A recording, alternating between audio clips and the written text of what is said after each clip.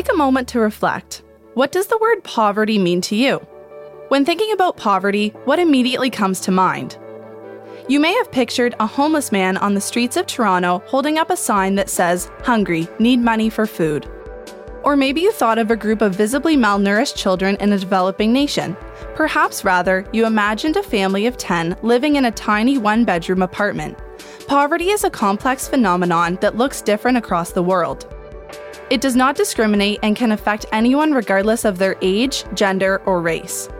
Some people experience poverty to some degree their whole life, whereas some may only become impoverished as an adult. My name is Claire Dunlop, and I'm a psychology student at Mount Allison University.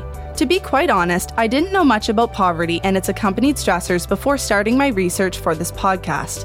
I've learned surface-level information in previous classes, but never had the chance to fully dive into it and immerse myself in research.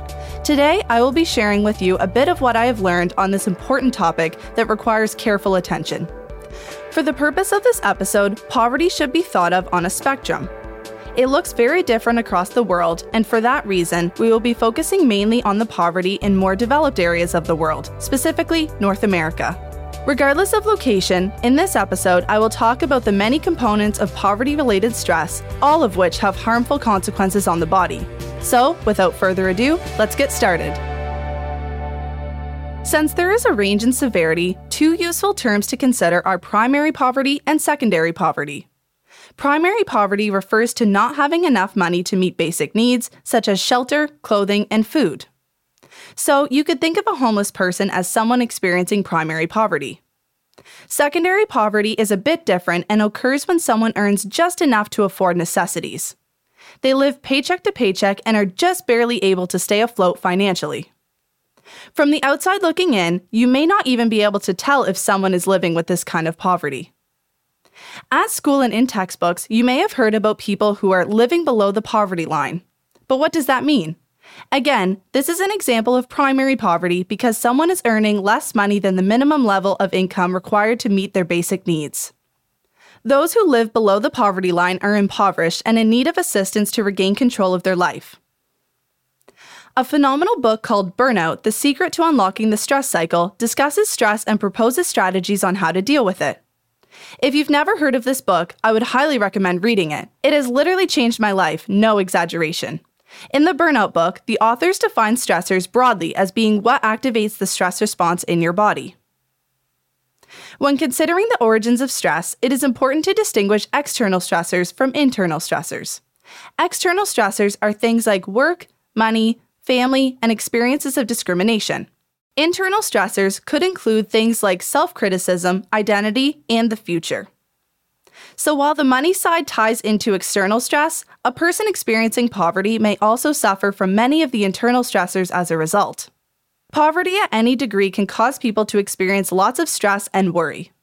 Being poor is stressful in and of itself, but there are also other inconveniences that can become major stressors.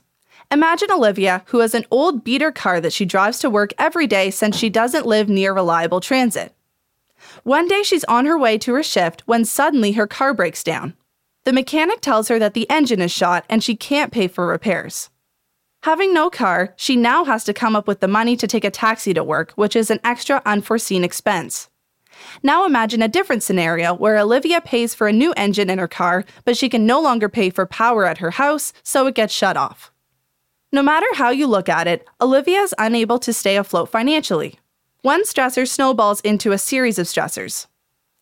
Think of another woman named Sarah. Her car also breaks down, but luckily, she makes more money and has accumulated a savings account.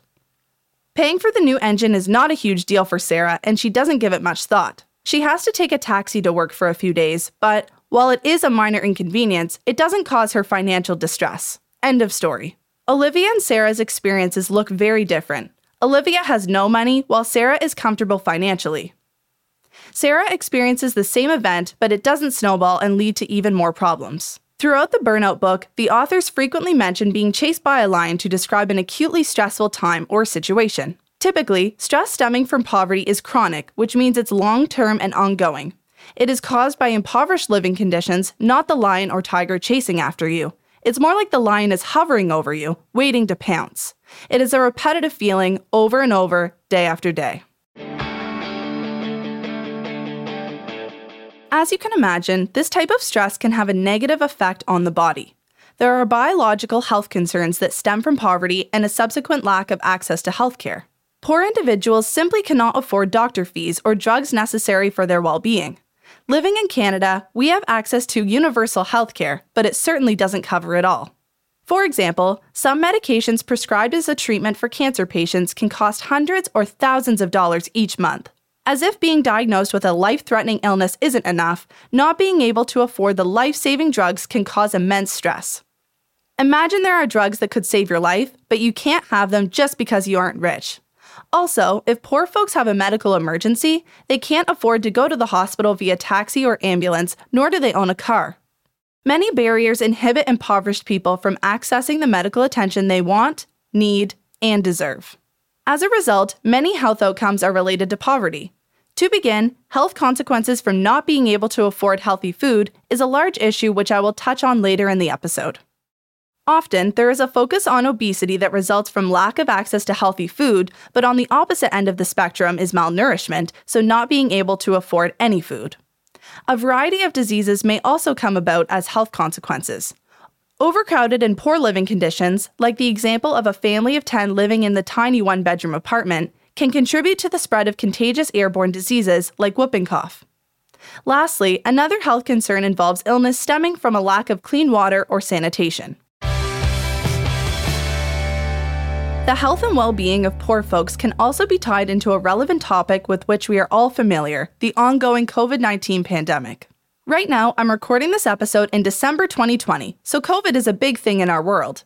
Homelessness is said to be on the rise in Canada, with at least 235,000 people using homeless shelters each year. I can vividly recall my first time visiting Toronto with my family as a kid. Prior to this, I had never really been to a big city, so this was a whole new world for me. I will never forget this trip because it was the first time that I had ever seen a homeless person not on TV, but rather with my own two eyes. Especially in the downtown area, there were tarps and cardboard boxes in which homeless people would sleep. Some homeless folks were holding signs, begging for help and money. It was so sad and shocking. I ordered my dad to give cash to those who were asking, but wished there was more I could do to help. It was an eye-opening sight that has stuck with me to this day, and I'm sure many of you listening from smaller places who have the privilege to be housed your whole lives have experienced similar shocks. Needless to say, that memory immediately came to mind when I started working on this episode and has stayed with me throughout. The homeless population is exceptionally vulnerable during the unprecedented times of a global pandemic. Homeless people are struggling across the globe now more than ever as a result of COVID-19. When we were ordered to stay in our homes, think about it. They didn't have a home to stay in. Homeless folks all live in tight, crowded areas where they cannot socially distance. Due to the contagious nature of the virus, it is bound to quickly spread among the population. While there has been some unique funding to help, not enough is being done. In fact, the amount of funding provided to the rural homeless population has actually been disproportionately less than what has been given to urban homeless communities. Homelessness is still an issue in rural and remote communities, but they have not acquired the same amount of funding to aid in pandemic relief for these individuals.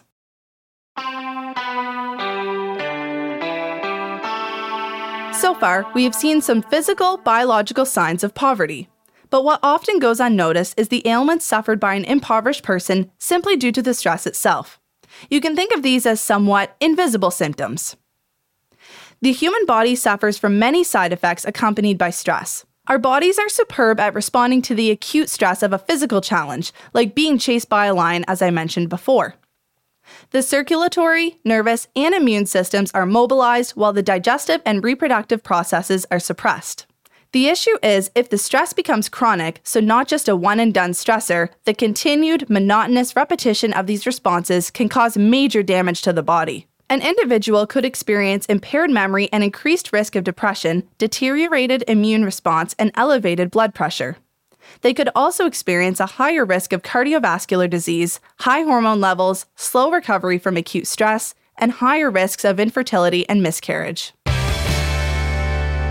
So, many different causes can be identified that are linked to poverty, and learned helplessness is one contributing factor. This helpless state occurs after a person has experienced a stressful situation repeatedly over and over and the same outcomes are achieved. They come to believe that they are unable to control or change the situation, so they stop trying. For instance, if a heavy smoker tries to quit but is never successful, they give up because they think nothing will ever work. It's impossible, so why bother trying? One study looked at poverty's influence on child development and parents' efforts to help children cope with their stress in relation to learned helplessness. Although the parents may not experience learned helplessness themselves, impoverished children who exhibit these helpless tendencies while they're young may be at risk of continuing the cycle as adults. The researchers predicted that children whose parents reported more daily poverty-related stressors would show a higher degree of learned helplessness. The results showed exactly that, as poverty-related stressors did indeed impact children's developing sense of control. Another factor linked to poverty is adverse childhood experiences, also known as ACEs. To create an ACE score, 1 mark is added for each challenging and traumatizing occurrence experienced as a child. In total, there are 10 categories. The first 5 are physical, emotional, and sexual abuse, as well as physical and emotional neglect. The other 5 fall under the umbrella of household dysfunction and include things like mental illness and incarcerated relative. A higher ACE score reflects more adverse events that occurred during childhood. Lots of research has been done analyzing the connections between ACE scores and a number of other measures. Simply, the experience of poverty while growing up can also be counted as a childhood trauma. Nadine Burke-Harris presented a TED Talk addressing how this childhood trauma affects health across a lifetime, specifically how it affects the development of the brain. In the presentation, Harris explained that the trauma suffered by a child unfolds across a lifetime to the point where those who've experienced high levels of trauma are at triple the risk for heart disease and lung cancer. To clarify, the higher your ACE score, the worse your health outcomes. Unfortunately, ACEs are extremely common in today's society. Past studies have shown that 1 in 4 children in America is deemed poor. Think about this for a moment. Out of every 4 kids, 1 of them is living an impoverished life. It's challenging to reflect upon and share traumatizing memories from childhood, which is another aspect that Harris touches upon. People would rather suffer the harmful health consequences later in life and be sick than do a deep dive into terrible and upsetting childhood memories.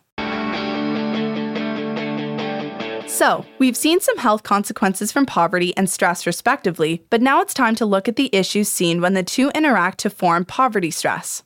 Very interesting research was done on stress and coping in the lives of housed and homeless mothers. One article explored stress and coping processes among homeless women. In particular, they studied whether or not variations in depression levels in the group of homeless mothers would be linked to exposure to stressful life events.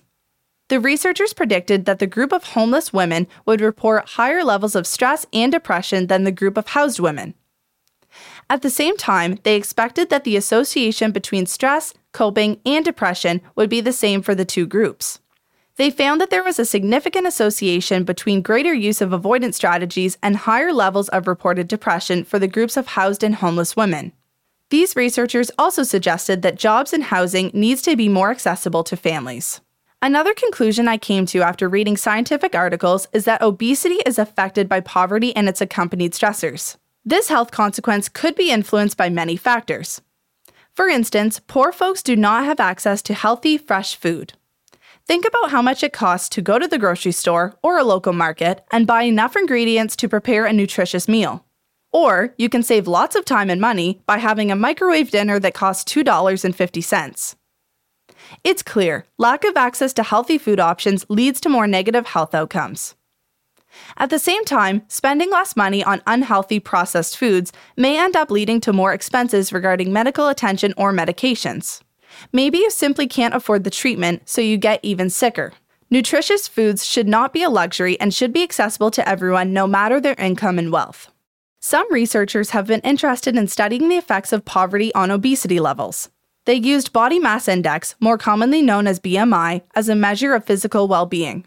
However, I should make a point to mention here that BMI is actually not a good measure of health. It was invented a long time ago by an academic who wanted to define the average man. It was a statistical measure to focus on group differences, so it should never be used on an individual level. To be quite honest, it's a lazy shortcut and does not give researchers any understanding of health-related factors. For instance, it doesn't tell you what someone eats, how often they exercise, or what toxins they're exposed to. In the same realm of study, it was found that residing in neighborhoods with higher concentrations of poverty increased one's risk of developing more central adiposity over time, so fat around the midsection. Although the researchers focused primarily on these central fat deposits on people, this has general implications for overall health as well. Studies have shown that fat around the middle is specifically linked to cardiovascular problems, like heart disease. As I've mentioned before, poverty is a vicious cycle. It is generational, meaning that one generation lives in poverty, then the next generation follows suit by also being impoverished, and so on and so forth. Once someone falls into poverty, it can be extremely difficult to get back out.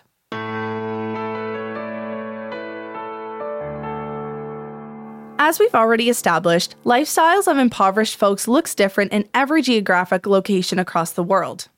One interesting subcategory is those who are working poor. This term encompasses people who are working a full-time job but still cannot afford housing in close proximity to their workplace. I came across a clip on YouTube that tells the story of Danielle, a 46-year-old woman who lives in her car with her teenage daughter. She is a university student in California who also works part-time. She tells the reporter that her salary, which is roughly $2,000 per month, is not enough to rent a room, but yet is too high to qualify for welfare benefits. Having nowhere else to go, she turned the back of her car into a living space. I think one common misconception is that people who are poor are lazy. Have you ever heard people complain about those who live on welfare or live off the government? Sadly, I know I have. This assumption is grossly unfair because no one truly knows what another is going through. I think it's also important to point out the stress these individuals suffer from.